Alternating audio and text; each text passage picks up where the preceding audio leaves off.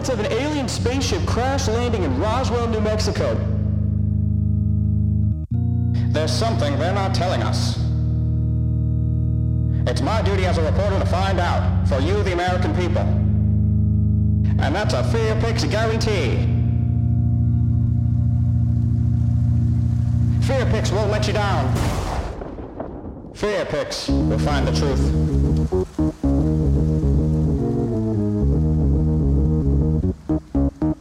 This is an emergency broadcast. If anyone's out there, please! Oh, the humanity! This is giving me kind of PTSD because this is how we audition now. So every time I'm in like a Zoom call audition, it pops up and it's like, we would like to record your audio, and I'm like, oh, okay. Here we go. Well, this is the Ben, big can leagues, you run baby. back lines 2 through 8 for us real quick? Yeah, can we get another take of that? This time, let's hear some shake in your voice. Really sell it like you're scared. If we can get tears at some point around line 7, I think we're ready. How are you with on-screen nudity? Is that something you're comfortable with? Full on-screen nudity. Full frontal. Full frontal. That's all. That's the only thing. Let me just write this down. Frontal. No, I was gonna say I'm not gonna show my ass, but I will. I will do full frontal. The ass is off limits. The ass is Yes, you know, some people prefer that. He refuses to shave it. That's why. Yeah. They want a clean not worth ass the effort. for the silver We'll have to get a screen. body double for the ass shot. He's got the Hank Hill booty. He won't show it. But I was gonna say, like, well, you know, did you guys watch White Lotus? yes. Yes. So you know, in the first episode, it's immediately the guy's talking about how he's like, I think I have like testicular cancer, and then it's just That's right. Just a his massive penis. close up of this guy's penis, and I was genuinely, I was just like, I wonder if he actually did this, because I knew who the actor was. He was in He's in a lot. but like the one thing that I remembered him from was an old Tom Hanks movie, That Thing You Do. And I was just like, I wonder if he actually did this. It was completely a stunt double, or like No a way. body double. Brutal. And it was a dick double, and I'm pretty sure they also enhanced it with prosthetics. Wow. What's the pay Wow. for that like? I mean, it's probably just minimum wage. Is that like, It's a $50. you gotta like know somebody in that $50 an hour. industry? Is that kind of, is that hard to get into? Honestly, I'm just like, why would you? I feel like you would want to go to like a porn double, like somebody who just right. obviously like is Good. just so used to doing it, and you're like, yeah, I'll bring you on, and he's like, this is my rate, maybe $200 a day. And How much is that dick worth? yeah, how much is that dick worth? I learned a really good fact about on-screen nudity the other day. We watched Antichrist as part of kind of our Halloween movie rundown. Watch that? Yeah, it was pretty nuts. But Willem Dafoe, I looked away the whole time. Yeah, he's like the lead actor in it, right? And so he's How old is it? It's from like 20 last couple 2012, years. 2010. Oh, I didn't. Oh, is that old? Interesting. Never mind. Yeah, so it's a little bit old at this point, but I cannot actively recommend it to people because it's incredibly graphic. But there is like a scene of Willem Dafoe's penis. Like it makes multiple appearances, but he uses a penis double because, as a quote from the director, Willem Dafoe's penis is so big that it would be jarring to the audience. He said it would completely take people out of the moment. It was so large, so they had to use a double for it. My God. There's part of me that goes like, did they just pay him to say that? Like, Right, like, is that a publicity is that thing? just like, does Willem Dafoe put that in his contract? Willem have to Dafoe's ask him PR someday. guy, is like, all right, Willem Dafoe will not do on-screen nudity, but here's the official line as to why he won't do This it. is what you tell people. We have the same PR guy for feet pics. Yeah. But it's also, the reason why I'm asking is because it's like, what's the point of Right. even bringing that up? It's like, nobody really wants to know if Willem Dafoe's penis is too big or too small or why it wasn't his. It's like most audience members are like, yeah, we get it. He didn't want to show that. But the director made a very said, clear no, point no. to say, no, it would have been jarring. Jarring to see the this. audience. This movie is too much for audiences already. You We would don't have never need looked that. at the Green Goblin the same way again. I never will. That's what he calls his penis, actually. The Green The Goblin. Green Goblin. That's so funny. Well, this is a great opportunity for us to introduce our guest, Ben Winchell, everybody. Hell of an intro. hello. Welcome. That's so funny. Very, very old friend of the show. We go way back. Yeah. That's right, baby. Old friend and fan of the show and fan of these three fellas, so I'm happy to be here. Happy to have you. Well, we're a fan of you. Thanks for joining us, big guy. Hey, I'm always available. Whenever you need me, I'm around. You'll be hearing a lot more of Ben. He's been begging for airtime. Penis double correspondent Ben is joining us once again for our next on-screen nudity. You know how we were supposed to do this yesterday? Tom called me and he's like, "Hey man, are you like backing out because you don't want to like do it, or are you actually busy?" And I'm like, No. I am actually busy. We are setting this up tomorrow because I need to do something. I'm so glad you did. Love to see it. That you can't beat that intro, right? I mean, that was there. Great, yeah. Yeah, look, if there's one thing that Ben is great at, it's just seamlessly joining the riff, and it's right. So I think we've got a nice little episode on our hands here. That's fun. I'm excited. But Ben, who is he? Should we say he's a yeah? Do you want to give us a little spiel about yourself, or should that elevator pitch? Do you want us to do a little intro for you? That Alabama pitch? I mean, you guys can chime in if I don't get every. I mean, I don't know, but yeah, I'm an actor. I'm an old friend of these guys. I met Thomas, I don't know, maybe 15 years ago. Yeah, we were both kids, and then I moved to LA, started an acting career, if you can call it that, and then I'm still out here doing it, and just having fun, enjoying myself, hopefully working on projects that I think are great and fun and that I care about, and that's my goal. And the best way to get to projects that you like is to do projects that you might not be a fan of. That is exactly correct. And the one thing we know about acting in LA is that you never ever have to take a job to pay the bills, right? It's all passion projects. It's all glamour. It's all glam fashion, baby. You know, it's the worst thing too is when people are like, "Why'd you do this job?" And you're like, "Oh, you know this." It makes me laugh like you say that, because it's just like, what do you mean? Why did I do this? Why did you? I'm like, what? It was either this or I'm serving tables. Right. That's the most insulting job interview question ever that I think you can possibly get. It's like, so wwhy do you want to work here? It's like, 'cause I have to keep the lights on. Zoe's Kitchen is not my like aspiring. This is not the end game. At some point, it's like, this is not the end goal for most people being right. This is well, and the funny thing to me with like entertainment versus, I mean, really any other job, but not just like acting, but anything within like film or music or whatever, is there is that question of like, so what made you want to write this song, or what made you want to do this movie? But nobody's asking, somebody who gets a starter job at like EY. They're like, why'd you want to take on this job at EY? It's just like, oh yeah, congrats. Like, you got a job, you're working at a consulting firm, you're doing this. But Right. It's like, no, it's money. Yeah, but we like know it's money, but if it's something creative, it's like, so why did you want to do this? And it's like, yeah, the script might have been good, or it might not have been good, but I was like, I don't have a choice either way. But $1 is $1. $1 is $1. A little bit of cheddar cheese is why I'm taking this job. Each bad project is one step closer to the great project. That's right. I mean, that's the other thing is like, you really do have to do some, kind of B-list stuff, because otherwise how are you going to get your name out there? It's incredibly rare for somebody to just shoot into the stratosphere off of their first thing and have that also be critically acclaimed. Yeah. Unless Well, you the got nice some thing, nepotism. the nice thing for me is I feel like I've been fortunate to work on stuff that I have actually really cared about. So like, if I do get that question of like, why did you want to do this project? There are answers that I actually have, because there are projects that I feel like I really did care about. I cared about the script. I cared about the characters. I cared about kind of everything that was involved with it. That was kind of like what you most. I mean, you could talk about what you most recently did. I'm not sure if The you're allowed Road to Galena? Yeah, absolutely. Yeah, I can talk about it. I think they just picture wrapped it. No, not picture wrapped it. What am I saying? Picture locked it. Thank you. Okay. So I think it's pretty much done. The edit is done, but now they have to color it, and I think they're finishing sound mixing with it right now. Very nice. But yeah, that was a project that I loved. It was. it looks really good. It showed me some of the screen caps and like you look good. It's like it's cool to see like the 3 stages of like you in college and you as an adult. And I mean, I don't know, like. Well, yeah, I mean, everybody kind of knows it's in the premise of like the movie takes place over the course of basically this kid Colbert's like 20 years. So it starts at like age 19 and basically goes to like age 39. You're doing like a Boyhood type thing where the director follows you for like 15 years. Yeah. We could. Yeah. Rich Linklater wasn't available to follow me for that long, but consolidated the production a little bit. Yeah. Yeah.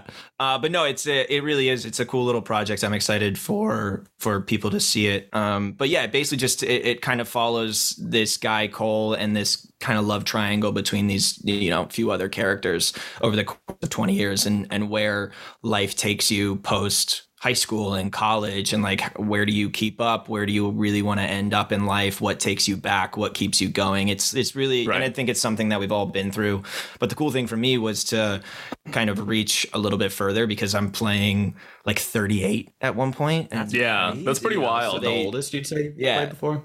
What? Is that the oldest you played before? Yeah, well, I definitely haven't played like 60. I didn't know if you played 40 before. No. They got you in like dirty grandpa makeup, like the jackass, like old man bit. Yeah, the Johnny Knoxville. Yeah. No, but it was definitely interesting to kind of have to, like, most of the experiences up until that era, I had been able to like actually live being 27. Right. But then it was trying to figure out, all right, what would this be like for me? Because I haven't lived through, an extra 12 years, 13 years on top of that. Right. I feel like it's pretty rare to have to act like above your age. People are constantly, you got 25-year-olds playing high schoolers all the time, but it's, it seems much, much less common. Yeah, no, it's super uncommon. I mean, you're so right. I feel like most like, especially like CW or anything like that, it's like 28, 29, 30 playing a high schooler like fresh in college all the time. But I think the reason why they did it with this is because it takes place over a massive amount of time. Like, I don't know if you guys have ever seen It's a Wonderful Life with Jimmy Stewart, but pretty much the same concept where like we see George Bailey starting out as like a child. We don't ever see Cole that young, but it starts in like high school, and then it goes through the course of Jimmy Stewart's life as he's like, now he has a family and now he's married and he has kids and like all of these different things. So they needed somebody who looked young enough to be able to pull off 19 in the earlier parts of the movie, and then old enough to be able to, it's like, we'll age him up a little bit, add some like crow's feet to his eyes, and let him go from there. There you go. That's cool. Well, so that is something that I feel like you were really excited about, like, for sure. Yeah, it sounds like a very unique kind of project. Yeah. So for those who maybe don't know Ben by name just yet, you may have seen him in Max Steel. There it is. I know. There it is. Oh yeah, the big headliner, Max Steel. Feed, I know. Feed, I have not yet seen myself, but I hear really, really good things about it. Feed was cool. Yeah, Brad, I actually think you would really like. Feed is another one of those ones that for me, I loved the story. I loved the character and all the characters within it. And it was just like, that was an awesome project to work on. And honestly, like Max was too. I did love doing Max. Oh no! Don't get me wrong. Yeah, I'm not. I'm not. I watched it in the Max Steel. It's a kid superhero, and it's like the elephant in the room. Right. Yeah. That's the big ticket. That's the big ticket item tonight, guys. Big ticket item, everybody. That's right, baby. And then for those who are MTV aficionados, Finding Carter, you were a reoccurring character on there for quite some time. I know that is correct. Yep. What's a funny story about Ben was that Shannon, my now fiance, the first time I was like, oh yeah, I'm going to go hang out with like Ben and Thomas for a little bit. And she was like, oh, who's Ben? I was like, Ben Winchell. Have you ever met him before? And she like looked, I showed her a picture of you and she was like, oh my God, is he in Finding Carter? And she was so starstruck.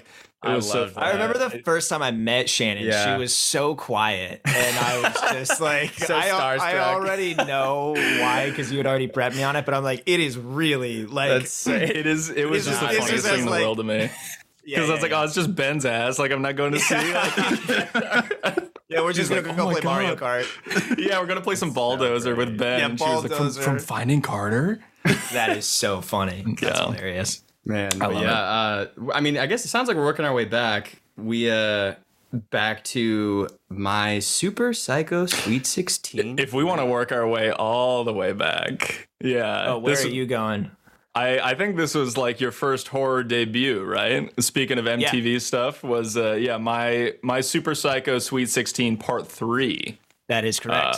Oh yeah, 1, 2, and then there was the third. That's right. That's right. The best for last, honestly. According to the Letterboxd ratings, I think that is true. There's actually some people are rating My Super Psycho Sweet 16 Part 3 oh really? They're rating in general.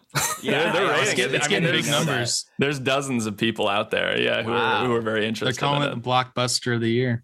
The blockbuster of the year. I'll have you know, I actually did pay $5 to watch this on iTunes. I don't know if you see any residuals from that, but you got. I was about to say, like I just probably got like 2 cents coming your way. Yeah, 2-3 cents in residuals. So I'll take it. Thanks. Hey, don't spend it all in one place. Which, okay, so full disclosure, this movie was not as bad as I thought it was going to be. You hear like fair. Teen slasher MTV original, and you kind of you're like, okay, I know what I'm getting myself into. But this, honestly, I enjoyed myself watching it. It's a fun one. Yeah, it's a campy slasher, you know, MTV original, which is they knew exactly what they were doing with it. Totally. I think I was like I was telling 15? you, 15 when I shot it. I was still living in Atlanta. And no funny kidding. enough, I was just telling Thomas that house that we shot at was like right next to Milton High School. Was it the UPS guy's house?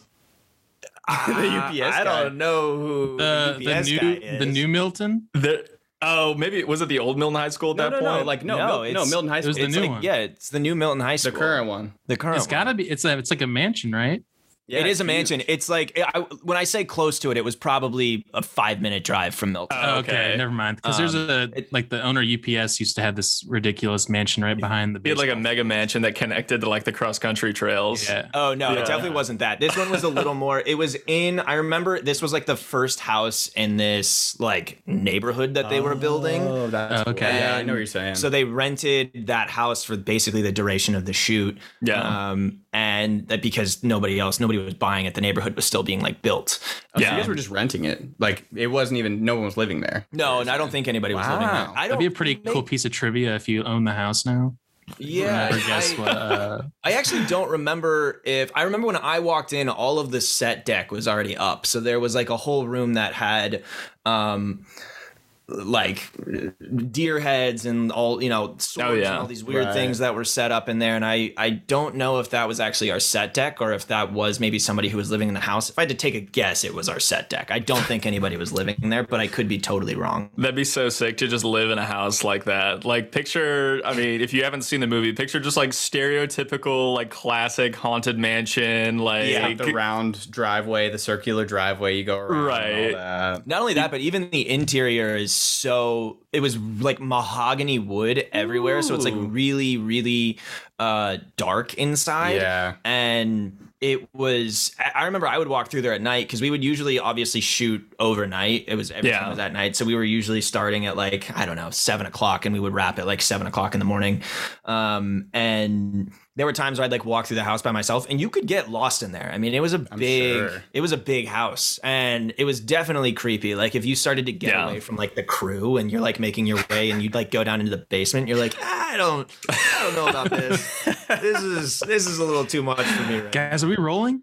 You're trying to get me on tape right now? They're doing like a Halloween thing where they don't tell any of the actors what's going to happen and they just send you wandering throughout the house to get just genuine reactions from you. They're just going to have people popping out. It's like that new James McAvoy movie. Which one? Have you not heard about this? No. It's a new James McAvoy movie. It's like a thriller, so it is kind of in theme. It just came out on Netflix. I think it's called like My Son or something like that. And the entire premise of the movie is, not the premise, but like what they're marketing interest on it is every actor in the film got a script except for James McAvoy. He got a character breakdown. So whenever he steps into a scene, people are feeding him dialogue and he's like finding out information at the same time the audience is finding it out. So like that's awesome. All of his lines are improvised and there's like dialogue to like keep it moving forward, but he's kind of just reacting and improvising off of whatever the other actor is giving him, but he doesn't have a script. And I'm like, that's really interesting. I don't know if it'll like, I don't know if it I want works. to see it now. See how right. it looks, but like you'd have to be like James McAvoy to actually pull that off. Like you have to be like, totally. But it is interesting to see them do like the narrative of storytelling is kind of shifting because people are, I don't know if people are losing interest, but unless it's something like a massive blockbuster like Marvel, kind of these like second tier films. Yeah. Like they're not getting as much traction. And so like same thing with what was that Black Mirror? Yeah, I was going to say Bandersnatch. Bandersnatch, where it's like choose your own adventure. It's keeping everybody engaged. Yep. And so the idea of like you're watching a movie and you know the entire time the actor is finding out the information as you are. It's just like finding new ways to tell stories. I don't know. I think it's interesting. Yeah, really cool. I've heard some interesting things. Like you'll see like interviews with famous directors and everything, and a lot of people are saying that like the era of kind of like the mid-size movie is like just disappearing. Basically, you either have like, the $500 million marketing budget blockbusters, or you have the like $3 million indie projects, and there's just nothing in between anymore. Yeah. I mean, to an extent, I would say in theaters, I mean, you're not really getting like a $30 to $80 million film that's going to theaters. Usually that's just going to get bought and put on Netflix or that's true. Max or Hulu or Amazon or anything like that. So it's like they're still getting made, but it's not worth it to put it in theaters. It's so much more worth it to just like sell it to a streaming platform. But even a lot of these like lower tier, like $1 to $5 million, basically like a SAG low budget projects, all of that is none of that would go to theaters anymore. All of that would get sold to streaming or go to like a festival like Sundance and try and get bought somewhere. And especially with how iffy the box office is now, kind of coming out of COVID, it's like, again, you're either Marvel and you're guaranteed to make a profit, or like you better be really sure that what's coming out is going to do well. But because if you just sell it to a streaming service, obviously that's just guaranteed flat revenue.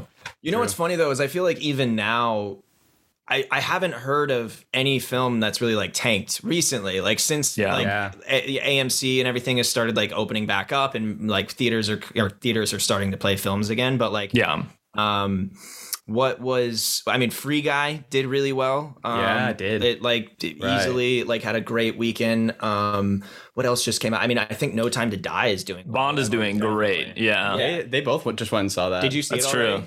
We did, yeah. That's the first movie I have seen in theaters since I think Godzilla versus King Kong, back when that came out. Really? Like this is the only thing I've seen since then.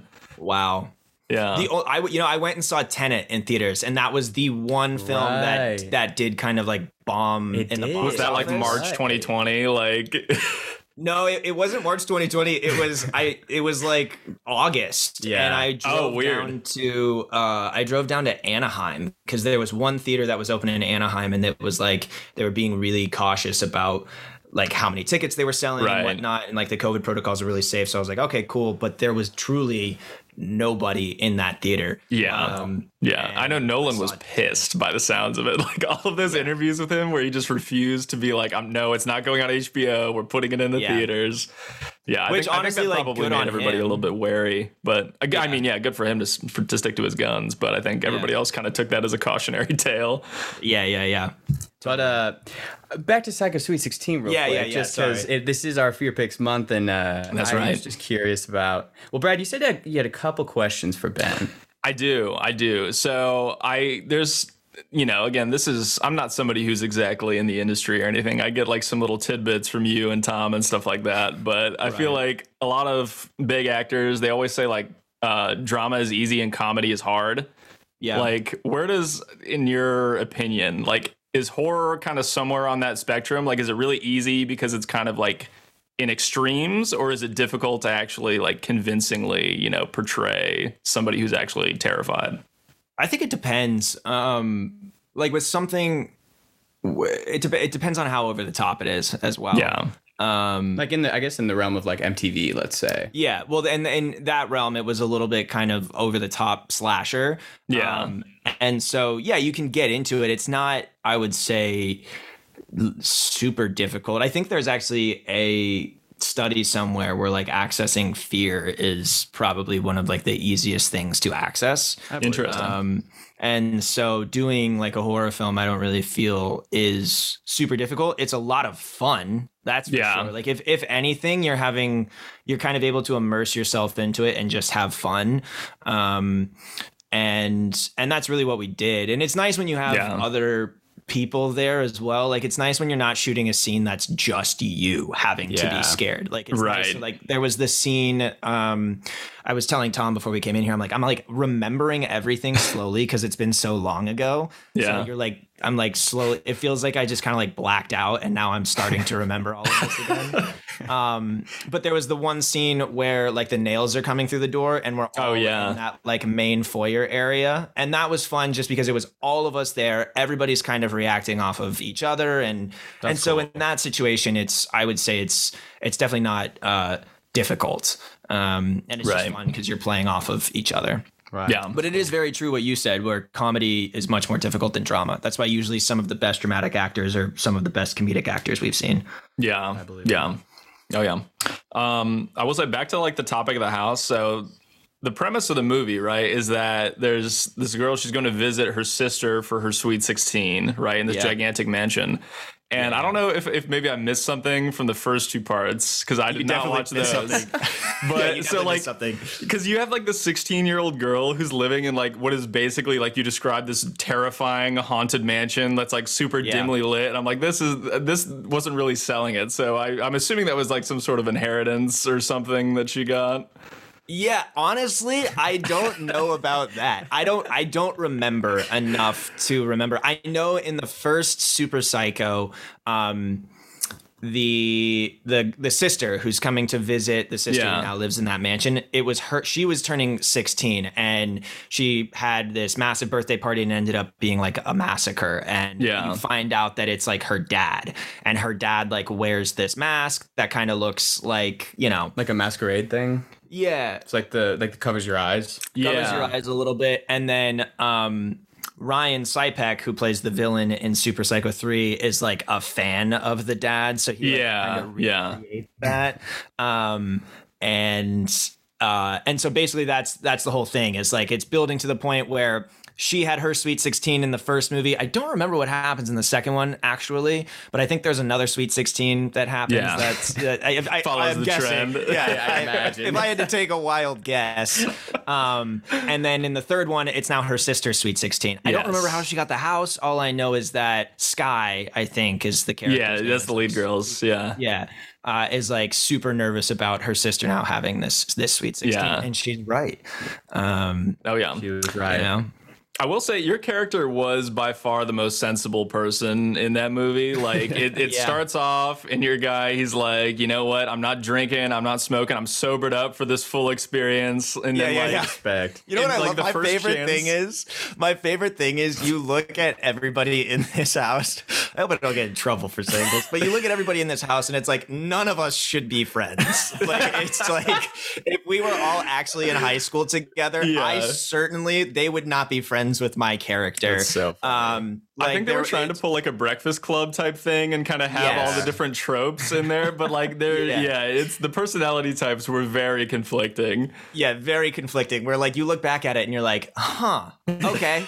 Yeah. I mean, like they all seem very friendly, but would these people actually be friends? No. Right. Yeah. Good for them though for keeping their doors open and hanging out with everybody different, getting some new perspectives. You love to see that. Well, and maybe I also partially felt that way because I was 15 and I think everybody else at that point was at least like 23 to 25. Wow. So I was like 10 years younger than everybody else. That's interesting. I really did not get that vibe at all. I don't know if they got you aged up or something. And you're also a very tall person, I think, compared to a lot of actors probably. So maybe that was a factor. But they really, to spoil some things, they really did you dirty. Your character meets his end by betrayal from the younger sister who is fallen in love with the psycho killer, and she slits your throat. And I'm in love with her, and it's this love triangle between me and two killers, basically. Just brutal. She chose wrong, safe to say. Hey, the nice guys always finish last, right? So it's what are you gonna do? If I remember correctly, Brad, you should know because you just watched it recently. Was I fresh on the brain? Yeah, fresh on the brain. Was I the last one to die? I don't know if you were the last one to like officially die. A lot of people kind of meet their end in stages. Like one guy, his character's name is Nico. He's kind of like the douchebag. And his real name his actor name is Nico as well. We got there incredible. And everybody was like, Nico is so much like he just played Nico. And so they're like, we're just going to change the character name to your actual name. That's so funny. That's sick. I don't know if that's like a compliment to him because again his character is like a little douchey, but I guess he was just really getting into it. He played it up for sure. Yeah, but he definitely is that kind of just like loud, fun, happy-go-lucky kid. Yeah, he plays that role so perfectly. Hilarious. Yeah, he really but did. He like falls off a roof at some point and he's still shambling along. Your character, your death though, is part of like that grand reveal where we find out that they're in cahoots with each other. That's right. That's why it feels like the last, is because my death is the one that's like the it's the turning point. Yeah. It's the most important. It's the big twist. It's the James Wan twist. That's right. The M. Night factor. Everybody's been talking about it. But so what's it like to get your throat cut on camera? How's that feel? Well, I was just telling Tom this. I feel like we had a conversation. I know, right? Just repeating everything now. I mean, it was fun. The prosthetic for it was super annoying. Uncomfortable. Yeah, just uncomfortable because it was. So we had this great guy. His name was Matt, and he was our not visual effects, whatever, special effects supervisor. Yeah. So he like designed this insane prosthetic that went around my entire neck, and it took like, I don't know, something like an hour and a half to put the whole thing on and like paint it to match my neck. And then they poured a bunch of like red corn syrup. Yeah, it's corn syrup. That's what it is. It's red corn syrup. So it's incredibly sticky, and the whole thing is just going down your body. Mind you, it's I think November or December, I think is when we did it in Atlanta, and it's freezing. So you're just like sticky, and it's so cold in this house. And then I had like a little patch of the corn syrup in my hand. So when I like put it up to my neck, that's when it like splats through my fingers. Nice. And then you're just like, I'm ready to just take a shower. Ready to go home for the day. Yeah, I'm ready to call this one. Ready to clock out. Yeah. But no, is this also then at like 2 a.m. in the morning, because you said that you guys were doing it like kind of night shoots, right? Yeah, if I remember correctly, we were actually crunched for time during that. I think the sun was about to come up, so it was probably like closer to 5. Damn. So we were having to like rush through that quickly, and I mean, we ended up obviously getting it, but it was like 5 o'clock in the morning. So you're exhausted, you just want to sleep. Now you're covered in corn syrup, and it takes like so much time to get the prosthetic back off your neck because it's like whatever glue they put on there. That's just like, you don't want it to tear your skin. Stuck to your skin. Man. So that was a long day, but it was a lot of fun. I mean, getting, your throat cut on screen is fun. You'll never forget your first time. Yeah, you'll never forget your first one. They all say. Never forget your first one. That's for sure. I feel like that's maybe like an underrated aspect of horror movies that people don't really consider for the actors is like, because horror movies, obviously, unless you're watching Midsummer or something, they're all in the dead of night. They're all like, a lot of times they're outside in the woods. That's got to be a pretty grueling filming schedule. Immersion therapy in a way, not therapy, but just like you're in it. I mean, I'm sure. Well, that is the nice thing is when you're doing something like that, it feels, any film or project feels this way, but especially when it's something intimate like that, where you're shooting nights, is that you really feel like a family, like you're all just there together experiencing all of this at the same time. Everybody's going through the brutal hours, and you're just having fun. But yeah, especially when you're doing like back to back night shoots for like 7 days straight, or like in our case, I think we shot the thing in like 25 days, and I think 3 of those 25 days were actually like during the day, so the rest was night shoots. And your sleep schedule is just brutal. I mean, you just got to go nocturnal. You don't have contact with anybody because you're sleeping throughout the day and then just working at night with that family that you now have there. Yeah, man. Yeah. That's awesome. We didn't have this on our set, but I have heard recently that almost all like modern horror films now have a priest that they'll bring on set. No kidding. To like bless the set. And I guess this all started because of The Exorcist. I was gonna say The Exorcist. So I just went to Halloween Horror Nights. Passion of the Christ. The Passion of the Christ. It's all the crazy stuff that happened on that. Yeah, but I don't think they brought a priest in. I'm saying that they might have needed to. I was just wondering if that's why they did it. Yeah, it started with The Exorcist. So I went to Halloween Horror Nights like 2 or 3 nights ago with a few friends, and one of my good friends is like a diehard horror movie fan. You guys would actually love. You should try and interview Matt P. I was gonna say, yeah, totally. He would be such an interesting one to interview on the podcast and like get his take on everything. But he was the one that was telling me that The Exorcist was one of like the first movies to actually bring in a priest because of all of this crazy shit that was happening on the set, which I think we've heard about before, but I didn't realize to the extent that a lot of this stuff was happening.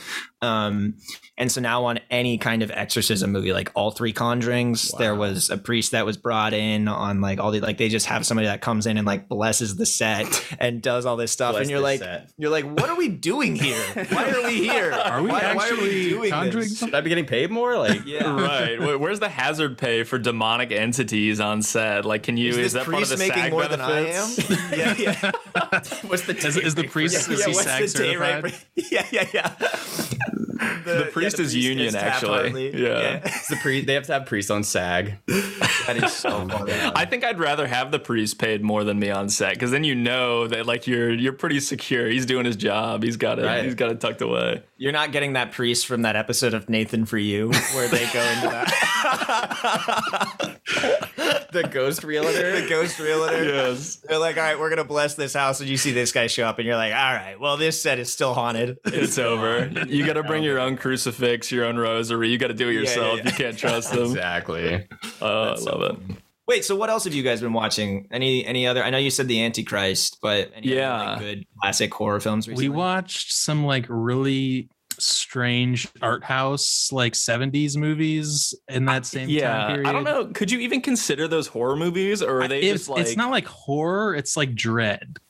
It's dread, and it's just like absurdism. It's absurdism and dread. Let me look up the name. Watch them. One was Sweet Movie, and the other one was like Holy something. Oh wait, is that Holy one Mountain? One's on Plex? Yeah. So Sweet Movie is like this kind of bizarre, absurdist, like I guess it's kind of a social commentary on kind of like the extremes of communism and the extremes of capitalism, but it's done in this like really just kind of visually jarring, and it's truly like nothing I've ever seen before. The Holy Mountain is the second one. Like truly, it's like inexplainable. It's so absurd. Did y'all watch them together, or did you like? We watched Sweet Movie together, but Brad wasn't there for Holy Mountain. I was unable to attend for Holy Mountain. But some of the ones that I really would recommend. Schedule you got over there. Yeah, he couldn't pencil us in for the whole day. Hey, I'm a busy man. Okay, I'm a podcaster. I got my 9 to 5. That's right. Yeah, that's right. He's juggling. One that I was going for. What were you saying? Sorry. I was just gonna say one that I would really recommend that we watched was The Fly. If you're super into like really, really good practical effects, this is a it's a Cronenberg movie from the 80s with Jeff Goldblum, and it's again all practical effects, but like it's kind of this. It's about the scientist who accidentally merges himself genetically with a fly. And you kind of see him slowly turn into like this bug man as the movie goes on. It's insane. It's awesome. It's really good, cool. Really good effects. I've wanted, like, I love, especially now, because I mean, watching horror movies over Halloween is always so much fun, just like classic horror movies that you've already seen. But I've been wanting to try and find newer. Like, I saw The Thing for the first time recently. So good. And I'm like, we then started going back and looking at like 70s and 80s like horror classics. Yeah. And like John and Ashley hadn't ever seen Evil Dead before, so like obviously had to show them, like the classic Evil. Oh yeah, Evil Dead's awesome. Evil Dead is great, but it's been fun to go back and rewatch. I mean, I haven't seen any of like what you guys are talking about, but it's been fun to go back and watch like 70s and 80s horror because it feels just obviously nostalgic. The more practical effects, stuff like that. Yeah, it feels more Halloween than just watching like a modern horror movie does. Right. I feel like modern horror is almost too horrifying to an extent. Like you see it and you feel like actual real terror. Like I know the first time I watched Hereditary was we were about to say the same thing. Just sweating, like watching this movie, and just like I guess if you're truly trying to like emulate the horror experience, like those movies do a fantastic job, but it almost does feel like a chore to watch them. I remember I went and saw Hereditary in theaters, and I've never had this experience before. This was the one time where it was the part in the movie where Alex Wolff's character is like leaving the party and his sister is in the backseat of the car. And that whole sequence happened, and it was the way they shot the scene. It was the way Alex, I feel like, just kind of portrayed the moment of just like utter shock. But I remember feeling nauseous and almost having to like get up and leave the theater because it was just like so quiet in the theater. Nobody was moving. It was so still. It felt so real. And I remember starting to feel queasy. And I'm like, I paid for this. I paid for this experience. But I do love that movie. Yeah, that movie is like it should be like a case study in building like mood for the entirety of the movie. Because like you sit there and you just, you have just like a pit in your stomach because you know just what is coming next is going to be even more horrifying than what you just saw. And it's just that, and even one of my favorite parts of the movie is when they're sitting down at dinner, and this is not even when anything supernatural happens, but it's just like the family. This is after the daughter had died, and they kind of are. What's the name of the actress that plays the mother? She's fantastic in that movie. Yeah, Toni Collette. Yes, yeah. She kind of goes on this big rant where she starts blaming the son for the daughter's death, and again, nothing supernatural is happening or anything. It's just so intense. It's so intense. Mood change though. And it feels so real, even though it's like a spiritual horror kind of satanic movie. It feels just like a real tangible experience. It's crazy. It's also terrifying. One of them that I love that scene, the one that you just mentioned. That's such a good scene. One moment that always struck me as just like horrifying and it's because my attic kind of looks like the attic from Hereditary. I think I know which one you're going with. Yeah, and it's the scene of her and she's like banging her head on the attic like ceiling, and it's that pull down attic, and I have that same kind of pull down attic in my house right next to my room, and so anytime I like pull that thing down and go up into my attic, I'm always just like, this doesn't feel right. This could be it. Yeah, 50-50 shot. Toni Collette is up here just about to bang her head. I heard she's in LA. Tony, I'm a huge fan as she's like biting at her neck. Yeah. That's so funny. I love it. But yeah, so you mentioned The Thing. That's one of my maybe favorite all-time movies just ever, let alone horror movies. But Cronenberg, the guy that does The Fly, he did all the practical effects for The Thing. So if you because similar, what's his name? Really similar. John Carpenter is the director, but Cronenberg does the effects for it. And so I'd highly recommend The Fly if you like The Thing. Yeah, I'll definitely check it out. What did you guys think of? It's not the newest, but they have the new Halloween. I think it's Halloween Kills comes out next week or something. Is that the Jamie Lee Curtis? Yeah, and they had the like prequel to it. I guess there's the 2018 one. Yeah, was it 2018? I couldn't remember how long ago it had come out. I really liked that one. I did not see the original Halloween until this year. Also, really, really enjoyed that one. That was kind of, like I was saying, one of those movies where they did not tell the actresses what was actually going to happen. So a lot of those reactions are genuine. But I thought the 2018 one was a nice kind of modern. I guess it's kind of a reboot, but it's also a sequel. But I really enjoyed it. It's a reboot, but it's a sequel. But I feel like it's stuck to its roots of just recognizing like we're taking on an 80s classic slasher and revamping it in 2018. Yeah, and they kept that feeling. I feel like they definitely kept that along feeling with the modernized version. Yeah. That's such a huge task to undertake too, because obviously Halloween, the original, is so revered, and it's literally the slasher movie. So to try and follow it up, decades later, it's right. I think considering the reputation they were trying to live up to, it was a really great sequel. What's funny? You brought this up, and whenever somebody says like, the actors or the actresses didn't know that this scare was going to happen in this moment, it reminds me of Hill House, season 1 of Hill House, and the scene where they're in the car. And I guess, oh my gosh, I guess nobody told them when. I think they knew obviously she was going to pop at some point. You'd have to read the script, but I think every time they did a different take, she would come in at a different point. Just to make it like you're constantly on the edge of your seat, like you're having this dialogue, but you're like, I know you're coming, and I don't know when it's gonna happen yet, but like it's gonna be awful. I wouldn't do well with that. Yeah. As an actor, how do you not just like sit there? You're just like looking over. You can't just look over your shoulder constantly, because like obviously you have to pretend like you're unaware of what's coming. I'd be worried that I would like assault someone if they were doing jump scares on me without like saying when. Yeah. I don't know what would happen. Oh, that's great. That makes me think of that video where the guy pops out of the trash can in a mask, and this guy socks him in the face, and he just goes back into the trash can. So Exactly. funny. I love that video. That's like an E-Bombs world video. Yeah, exactly.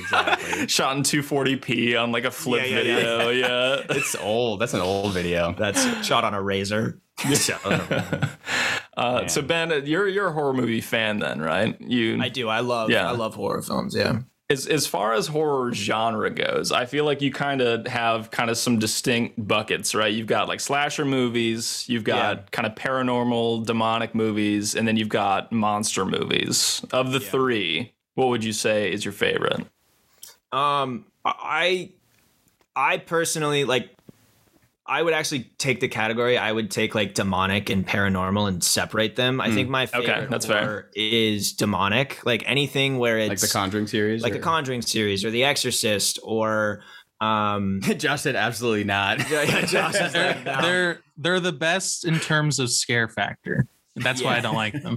They feel the realist to me. For me, they're usually the best stories, though. That's why I like them. Yeah. Like the Conjuring story. I mean, it's great. James Wan is also just so good. And then you have, which kind of is more like paranormal, but then you have like Insidious, which is also a great story. I feel like the paranormal / demonic films usually tell the best stories. Whereas a slasher, you're not really getting to know like the characters that well. You're not really building a story. It's just like run. Like your main character is usually the villain. It's why like it's so iconic for Jason to be the known character in like Friday the 13th or like Nightmare on Elm Street or anything like that. Whereas The Conjuring, people remember Bathsheba, but you just remember like Ed and Lorraine or the family because there's like a whole, I feel like, story and there's an arc and there's structure there. Yeah. And then monster movies for me, I could pretty much pass on all Take it or leave it. Not a fan, huh? Not a fan of monster movies. Modern monster movies. Like I love obviously like The Thing, or Ashley showed me this movie recently called, oh gosh, what was it called? It was about it was an 80s movie and it was about this like everybody thought it was an earthquake in this town in like Arizona, but it ended up being this is it Tremors? It's Tremors. Tremors. Dude, I love Tremors. Yeah, so like those older like 70s, 80s monster movies I like. But modern, I don't even know. I can't even think of it. I know. I'm trying to think of one. I can't really. The female Ghostbusters reboot. That's up there. That's paranormal though. Yeah, it's I think that's more of a monster though. Yeah, that's true. I don't know. Because I feel like normally in paranormal, you don't see it. You just feel it. Yeah, whereas monster, that's a visual. To an extent. So are you saying Casper is not a paranormal movie? That's a monster movie? Well, Casper the Friendly Ghost? I think you can make an argument that it's a standalone. I think you're blurring the lines a little bit. It doesn't quite fit into either there. That's like it's like a Venn diagram for Casper. Yeah. Whoa. Listen. I didn't mean to ruffle. That's an exception to the rule. Look, I am super stoked for Ghostbusters Afterlife. I can't wait for that. I did see the trailer for that. It looks pretty good. It comes out next month. It comes out like November 15th. They teased the Bill Murray edition, which was very welcome. Right. We love a good Bill Murray cameo. Yeah, especially in Zombieland. It's although I will say I've got a little bit of a soft spot in my heart for monster movies, just because like what are some of your favorites? I really love the Alien series. I kind of consider that to be like a monster movie, just because what about it's something like Independence Day? physical. Is that a monster movie? You know, what's that? Independence Day. Is Independence Day a monster movie? No, that's a sci-fi movie because there's not a horror element to it. Well, there's a horror of being invaded by this alien race that means you harm. I suppose you could make an argument and for it. They're visually present as well. I'm just saying, like, clearly in Alien, there's a cultivated horror environment where you're being chased by something or like something that's seemingly unstoppable, is coming after you. I guess Predator as well, right? I would say Predator technically, counts as a horror movie. It's more like, I guess, action horror, if that's a thing, if you can classify it like that. But The Thing, again, one of my all-time favorites. The Thing. Kurt Russell, absolute babe in The Thing. That cowboy hat in the middle of the Arctic is the coolest thing. With the goggles? Yeah. I mean, what a fit. Wow. But that's where I feel like, I mean, when was the last Alien? Like, there hasn't been a modern monster movie. And I mean, Malignant, maybe. I actually have not seen that one yet. I've just watched that recently. It's like kind of a monster movie. It's the closest thing to a modern monster movie, I think. Yeah. Like modern monster horror. I would say this might be a little bit of a stretch, but maybe the most modern monster movie that I really actually like, this might be a hot take, was Cloverfield. Yeah. And this is, I know this is back in like 2008 still. But I don't know how we missed this. What? The Quiet Places. That's a monster. Oh, yeah. Totally. Yeah. 1 and 2. Good call. Both great. I liked Quiet Place 1. Sorry, I didn't mean to. I just read this and I was going to forget if I didn't say it. So No, that's right. That's, I think, a perfect jump example. back in. Yeah, I can't believe we forgot Quiet Place 2 literally just came out. Yeah. I mean, last year, I think. Yeah. So I think to- it's a lot less iconic these days, probably. Like, you don't have these like monster icons like the alien, from Aliens, Right. but they do exist. You maybe just have to. They're more few and far between these days. But Remember the Babadook?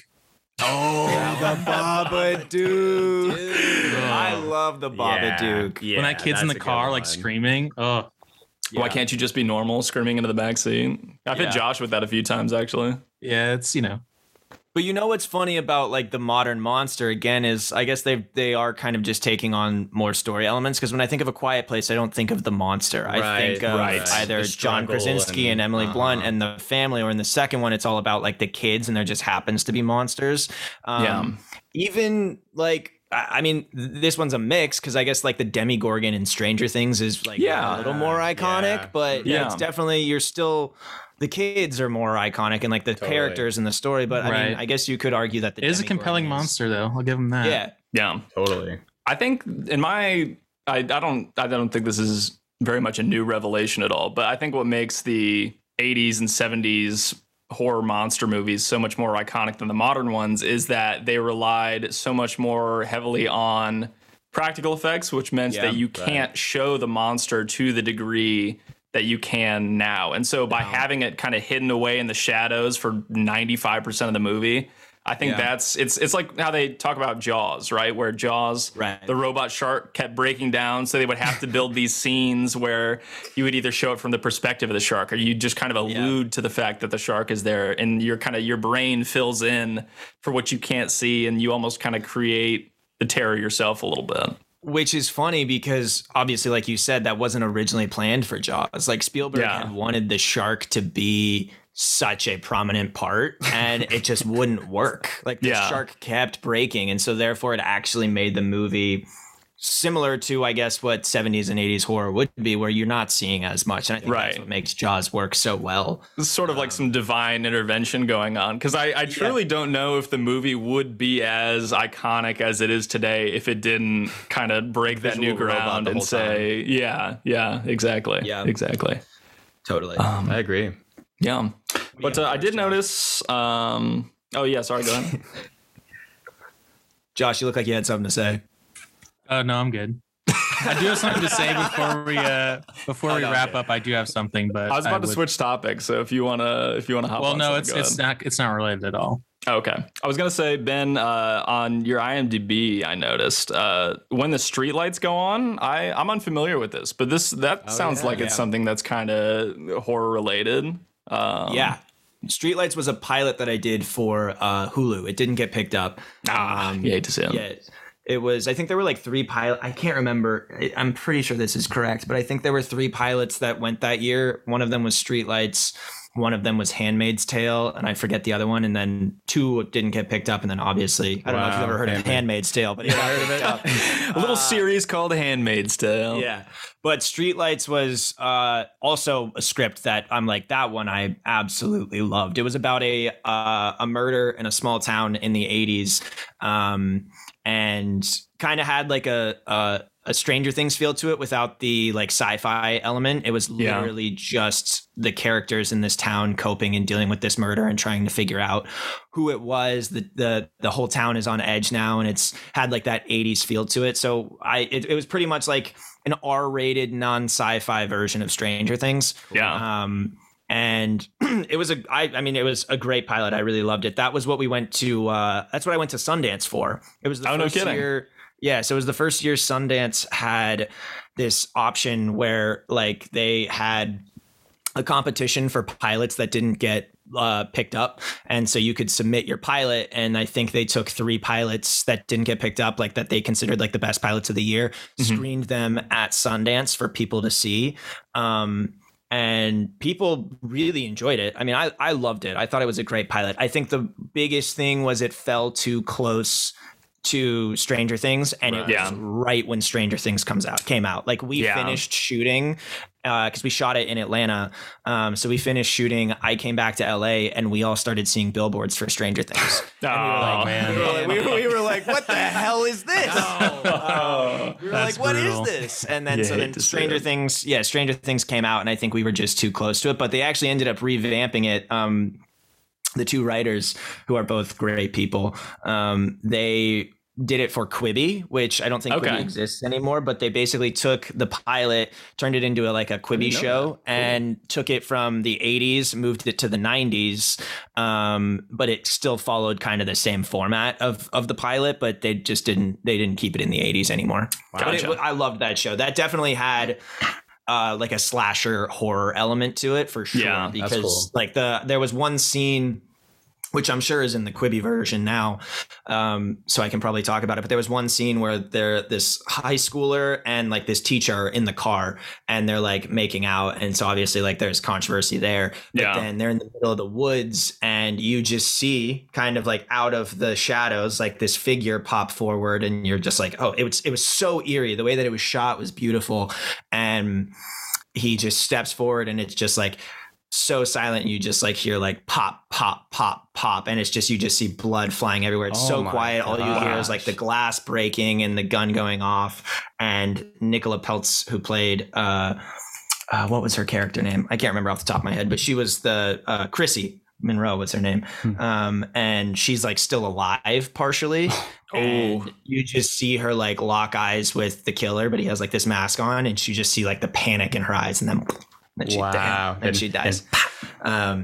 You could probably catch the different version of it on Quibi. Short form entertainment. Can we jump back real quick on the can you elaborate on your Sundance experience a little bit? I think the listeners might be interested there. Oh yeah. Was that your first time or your second time?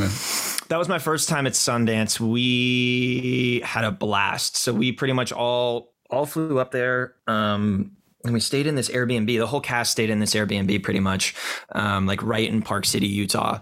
And we screened Streetlights on Friday, and I think we got in on Wednesday. I don't remember. I know we were there for a few days before we screened Streetlights. I got to see Mud while I was there. Mud was at Sundance when I was there. This is 2018? Nice. This was 2017, maybe. 17? I think it was Sundance 2017. But I mean, Park City during Sundance is probably the most fun. Like having done now Comic-Con for Max and Sundance for Streetlights, I would go back to, obviously. Like they were both such fun experiences, both drastically different. I think Sundance I had more fun at, just because it's a different environment. You are in the middle of nowhere at the top of this mountain in Salt Lake City, and so cool. It's just like all of these cinema fans are there, as opposed to Comic-Con. You still have all these cinema fans, but it's just one is for like everything that's like, $500 million, movies that are just like Avengers and all this other stuff, as opposed to like really small indie movies like that are at Sundance. Stuff, like projects. But it was amazing. Honestly, I don't have like super much to report. We did like a couple press days, I remember. Went to like a couple events that were a lot of fun. But I remember screening Streetlights was really cool. We did it at the Egyptian Theater, which is in like the main strip in Park City. And funny enough, the Egyptian Theater, I was watching Entourage for the first time. I was just about to say something. Yeah. I watched it like a couple months ago. Yeah, so I was watching Entourage. I'd never seen it before, and they screened whatever Vince Chase's movie was, and it was at the Egyptian. And I was like, Queens Boulevard? No shit. Yeah, it was Queens Boulevard. Oh, nice. They screened it at the Egyptian, and I was like, that is so funny. Stomping Grounds. Yeah.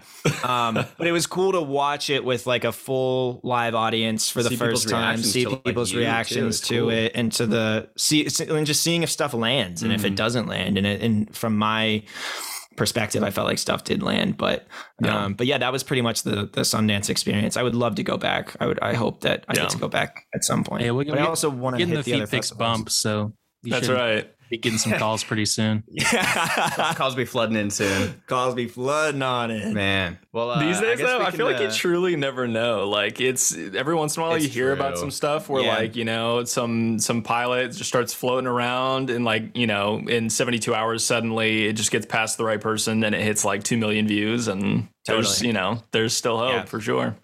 Yeah, the way any of this works now, especially with like social media and just people, podcasts are obviously such a massive thing right now, and so is just like Instagram, so featured Twitter pics. Still a big, so is featured pics, but just like seeing where it could get passed around to. I mean, it could so easily happen. I do have we were talking about earlier that Super Psycho Sweet 16-3 Part 3. I feel like it could become a cult classic someday. Maybe like, what if in 10 years people are like, I love this movie, and all of a sudden it makes the rounds on Twitter, everybody's watching it, and you know who covered it first? Feet Picks. Look, I mean, it was Stranger Things was kind of like the beginning of like this sort of like 80s revival, right? Where suddenly it had all those 80s tropes and it kind of really leaned into that, and suddenly everybody was like, oh, this is amazing, and like all of that stuff started coming back again. We might be due for some early to mid 2000s tropes to make a resurgence.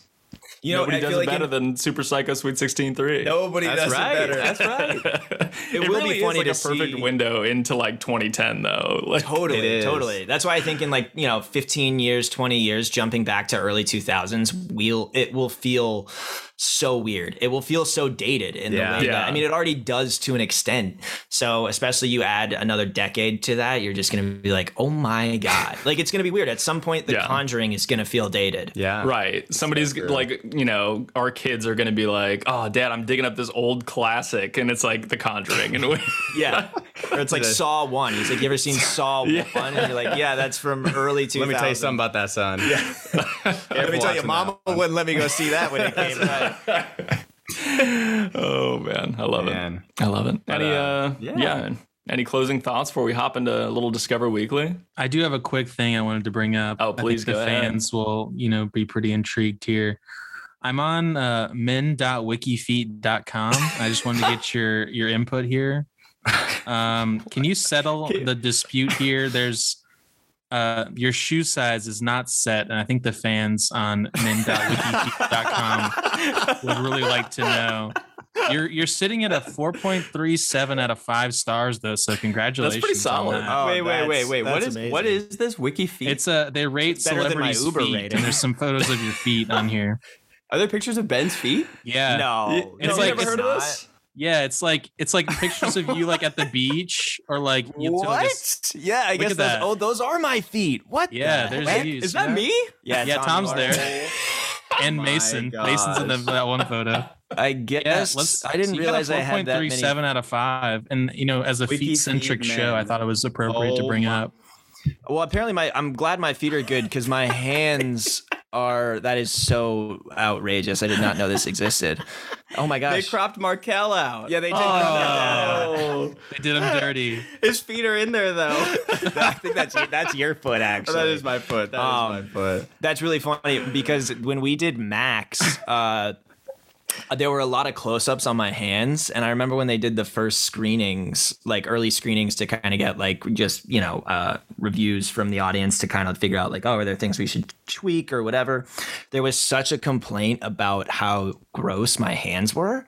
No way. So they actually had to switch shots where they had a hand double come in because I like bite my nails and I like will bite like my little like cuticles, and so people were just like grossed out that my hands didn't have like a nice clean look to them, so that's what they're upset about. They edited it out like stuff on my hands, or they just got a hand double for it. So any shot you see of my hands is not my hands, or it's even like when you're like charging up, you're like you're holding like your power Like all of force. Those, I think that was one of the ones where it was like edited, or there's the one where like Did my some hand is touch up? out the window, and it's very clearly my face. I think they had to touch up that one, but if it's just my hand, it's not my hand anymore. Wow. That's incredible.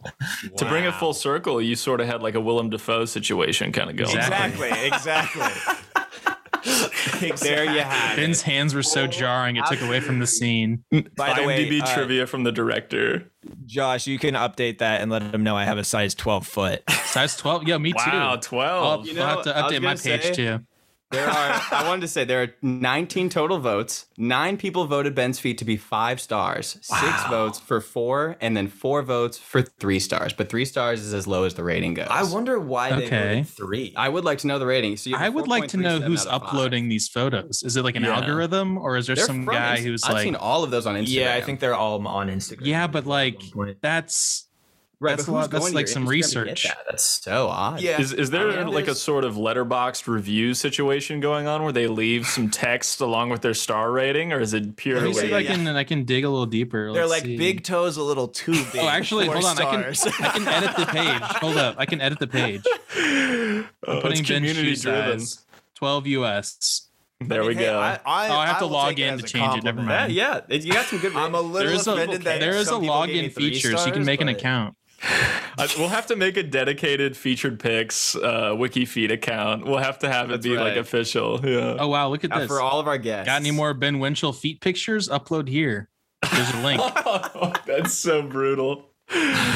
Oh my god. I love how you found that, Josh. That's Well, great, it's been Josh. mentioned before. I know there's several of them floating around out there.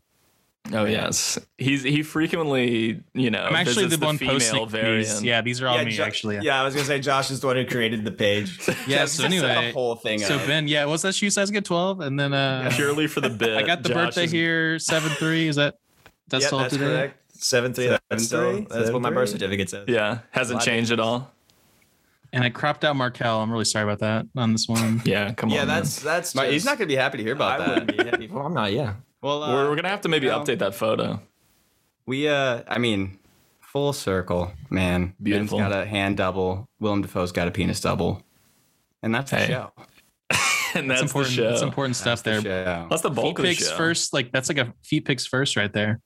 It's It true. is. It is our first wiki Breaking feed rating news. on air. It's, Ben you're Winchell witnessing history. hand double from Max Steel. You heard it here.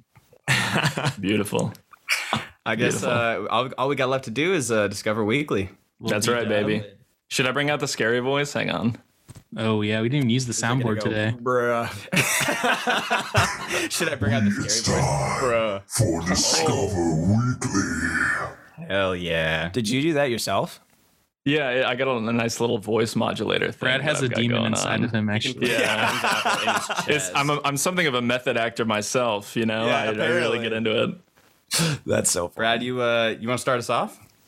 I think I will start us off. I have one that I was originally going to use last week, but I kind of pivoted at the last second to do more of like an alien theme thing.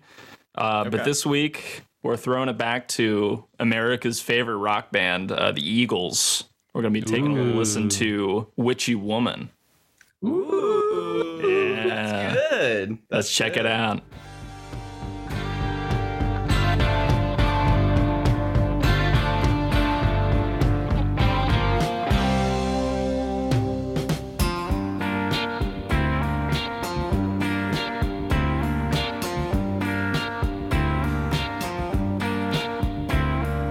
Raven hair and ruby lips, sparks fly from her fingertips. Echoed voices in the night. She's a restless spirit on an endless flight. Ooh, witchy woman, see how high she flies. Ooh, witchy woman, she got the moon in her eye. A lot of songs in the 70s about like evil or demonic women. Not a lot of demonic men chat going on in the 70s. I'd like to see a little bit more representation. You know, you got like Evil Woman by ELO, Witchy Woman by the Eagles. You know who I feel like what would give us like a really creepy, like modern tune that would probably be like about like a demonic man would be like Billie Eilish. I feel like she would be something that would have. I feel like she could. Bad Guy is about like a monster. That's kind of about herself, though, isn't it? I know, but like that's like The monster Halloween inside. pivot. I think she says, "I'm the bad." She's a monster. I believe the song Duh. is I'm the bad guy. If I'm remembering correctly. It is a spooky beat, though. I'll give it to you. It really is. Josh, do you have one for us? Yeah, I can go. I'm gonna go as on the nose as possible without saying Monster Mash. It's gonna be Halloween by Phoebe Bridgers. I feel like we gotta have some Phoebe on the Spooky Discover Weekly. Love that. She's always wearing the skeleton onesie, so I think it's appropriate. Let's hear it. This is Halloween by Phoebe Bridgers. Baby, it's Halloween, and we can be anything. Oh, come on, man, we can be anything.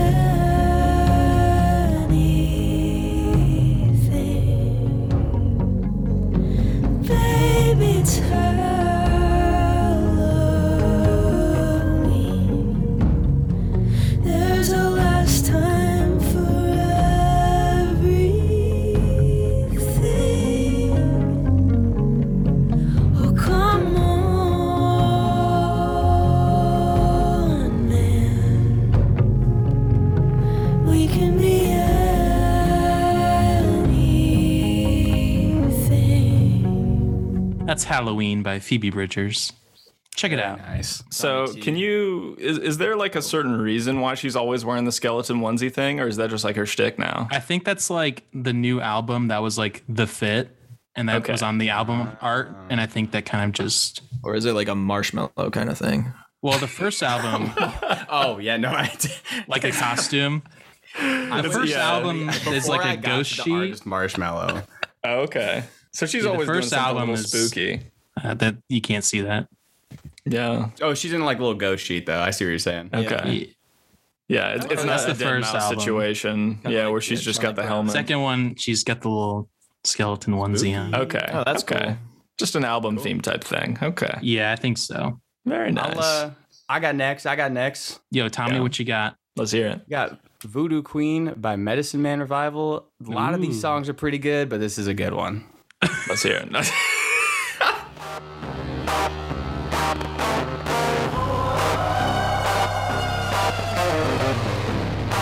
She's my voodoo queen. Her every wish is my command. Yeah. Oh Lord, she's my everything. Can't see her with no other man.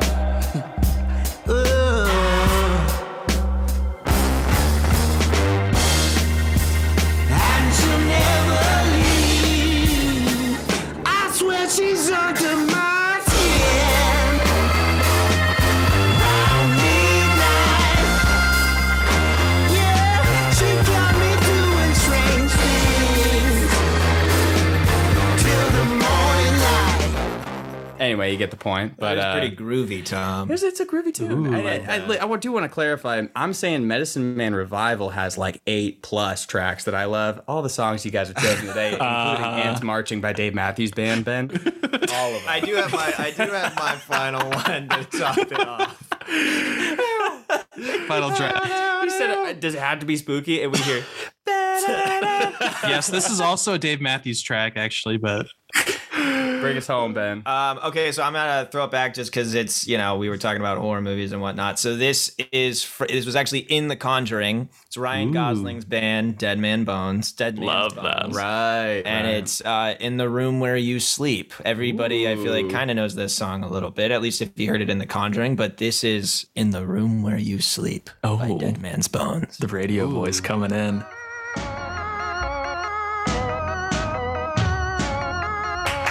I saw something certain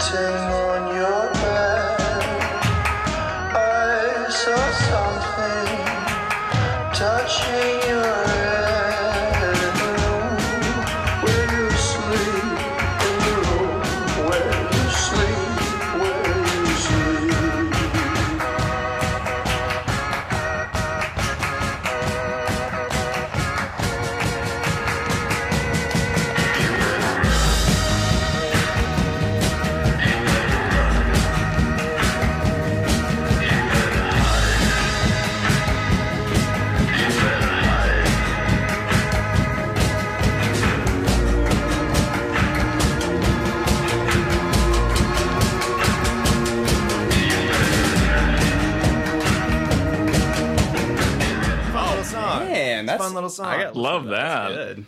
That's really Vibey. cool. Beautiful pick. Yeah, he's a natural. Nice job. Nice Hey, I job. fit it right on We in threw here, you right bro. into it. You handled it like a champ. You did great. You took the feet thing So well. happy I You know. didn't do ants marching. I'm just happy I didn't land on that one. That was a competitor for sure, but yeah, that's It was in the conversation. Love it. Man, Well, Ben, thanks for joining us, man. It's been a Absolutely, pleasure. guys. This has been so Real much fun. quick Also- before you go, can we get a sound clip of you saying your name and that you endorse featured picks as a tradition of the interviews? Yeah. Get into character. Feel free to take your time. You ready? Yep, go ahead. Am I just saying I endorse featured picks? That's literally all you Yes, want me to yes. say. Give us a You this see, is just Ben like- Winchell. Yeah, and like Well, I know that, but You're I'm listening to literally all featured I'm saying- picks. Oh, you're You know- listening you know, to make it- featured make it picks. your Not that I own, you know? endorse it. you can do whatever Just you say, want. We're just happy to have you. And you're listening to Feature Pick. Like a Disney Channel thing. He went. This is Ben Winchell, and you're listening to featured picks. Oh, And- Oh, silky. beautiful. Got it. Silky. Got it. There you go. All right, we got There it. you go. Ben, do you have that anything you want silky to enough plug for you? before we go? You can plug the thing. We have a big that we were audience, talking so about feel free to earlier. plug. When does it come out? When you're, So the Road to Galena was the film that I just did up in Baltimore and DC in March and April and May, or some earlier in the year.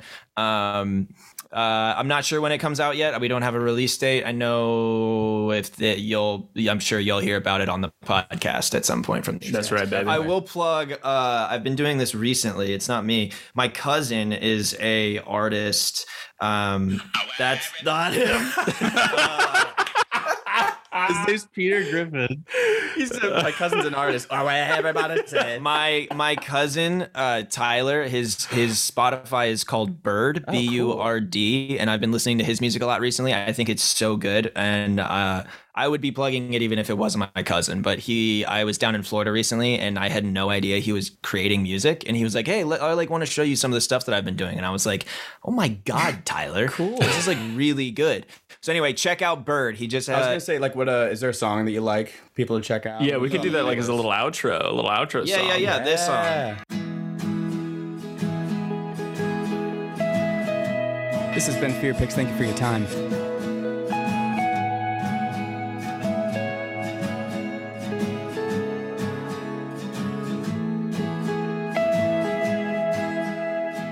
Everything was going fine until you went and crossed the line. Oh.